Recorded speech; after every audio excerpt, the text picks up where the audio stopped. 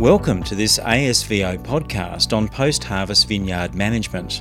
This podcast is part of a series looking at current best practice in the vineyard and winery and what's on the horizon.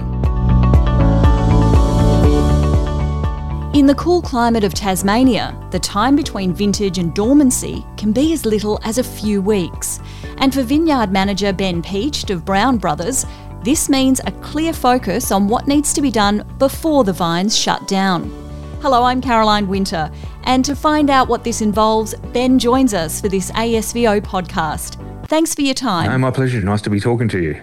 Ben, where are the vineyards that you look after? The two main vineyards I sort of oversee are our Cayena-based Tamar Ridge vineyard and our East Coast Devil's Corner vineyard. Also have the role of looking after our contracts with fruit suppliers. What are mainly growing on those properties? Mainly growing Pinot and Chardonnay are the big two in Tassie. So Pinot Noir for sparkling and table products, and Chardonnay is also for sparkling and table Chardonnay. And probably the next big one in line is the Pinot Gris at the moment. It's very hot topic. And we also have Riesling and Sauvignon Blanc. Ben, I can hear a truck loading in the background. I understand they're the last of the pressings for the season. When is harvest for you, and what sort of gap do you have until the vineyards go dormant? Yeah, we have a small window here in Tassie, so we start harvest normally always falls on about the first week of March is when we begin picking. Normally sparkling fruit, generally Chardonnay comes off first, and we'll probably pick pretty solid through the sort of March, April period. We probably receive our last bit of fruit early May generally. Then we generally start pruning mid-May, so it's a very small window. That is a really small window in which to achieve what I imagine is quite a lot. Oh, it certainly is. There's a long list of jobs that never quite get fully completed, but we try our hardest, and generally carries on through the pruning season. But we try and do our best. Always try and get a break in is probably the most important thing. So what are some of the key things you need to focus on during that time? What are your priorities? Definitely vine nutrition is a big one. So the fact that we have such a late season, we usually run into leaf fall towards the end of our harvest period. So we're not typically able to apply fertigation or fertilisers via drip systems at that late part of the season because there is no leaf to store those nutrient energies. So a lot of our fertiliser is done throughout the season more so, and probably the later part of veraison and during veraison is when we try and apply most of our fertiliser so the vines can get a good store for the season to come. Is there anything that needs to be done in terms of pest management at that time? Pest management, not really that time of year. Majority of our time is spent repairs and maintenance in between harvest and pruning. A lot of post replacements from mechanical harvesting. We do a lot of compost spreading this time of year before it gets too wet is a big factor as well. They're probably the two main tasks that we're trying to achieve.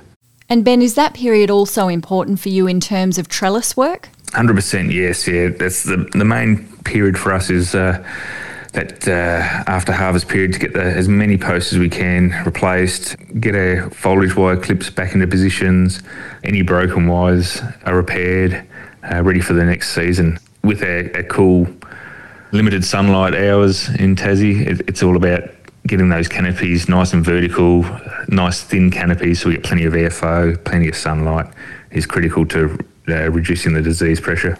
You mentioned composting during that time. Is that supplied from the vineyard from previous seasons? Yes, 100%. We have a pretty basic approach to it. It's basically just the grape mark from the winery, so skins and seeds from all their pressings. They then get piled up into windrows. We turn those probably 2 to 3 times a year. We let that sit for the full 12 months for a full season, and then that small window between harvest and pruning is our period when we start spreading it back under vine to replenish the nutrition and just general biota and health, basically. Now, I understand you're looking more towards regenerative viticulture. Can you explain that in regards to this particular period of the year?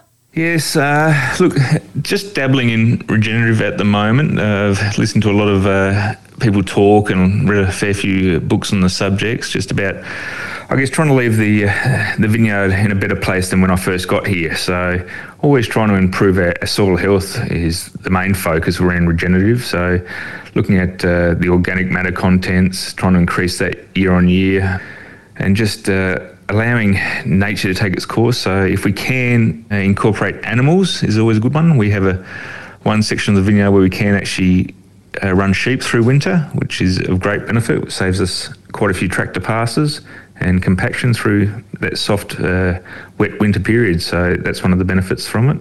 What about undervine growth and managing weeds? What sort of approach do you take there, or is that the job of the stock that you run in the vineyards? It's a mixture. We take a pretty soft approach. We allow a lot of winter growth to happen under our vines, so we can get quite a load of grass or broadleaf weeds under our vine, but I see this as a benefit through winter. It seems to break up the soil, allows water infiltration, reduces compaction under vine and soil polishing.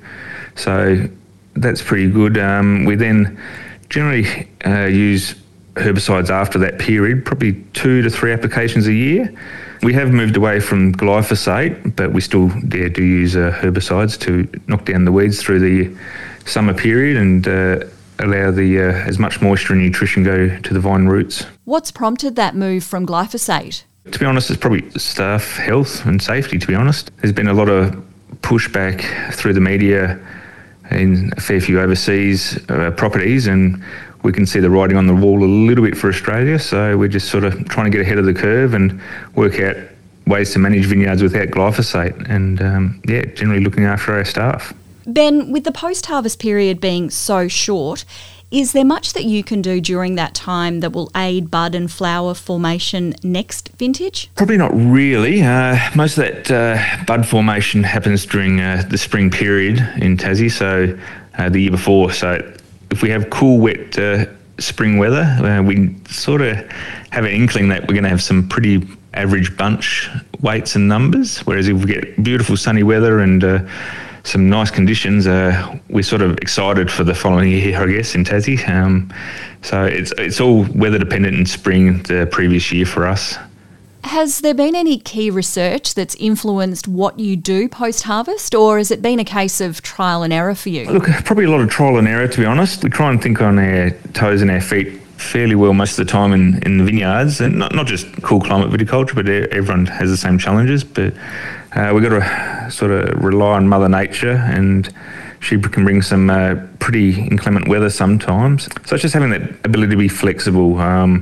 If we stick to the same regime every year, you'll end up in having a disastrous year. No 2 seasons are ever the same, and we're constantly trying to achieve good yielding vineyards with high quality fruits. So it's always a bit of a challenge. Tasmania definitely, or the Kaina vineyard in particular, we have a very high humidity, high disease pressure. So we are pretty focused on canopy management and also our spray regime here. Ben, lastly, what key advice would you give to a new viticulturalist in the region on how to tackle the post-harvest period? I would definitely say if you have staff that have been on site for a long time, listen to their knowledge. They have a great knowledge bank, and it's great to pick their brains. They've seen a lot of different seasons. They've probably seen a few different managers or viticulturists come through and have pulled different ideas from them. So they have a wealth of knowledge that we need to tap into.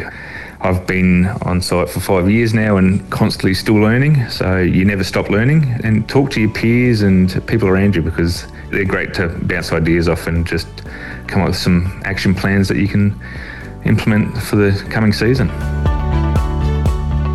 Well, Ben, you have an incredibly short post-harvest period in which to achieve a lot.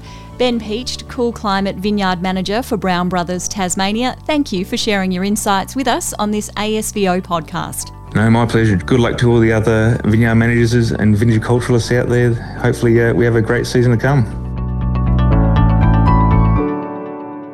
This ASVO podcast is part of a series funded by Wine Australia.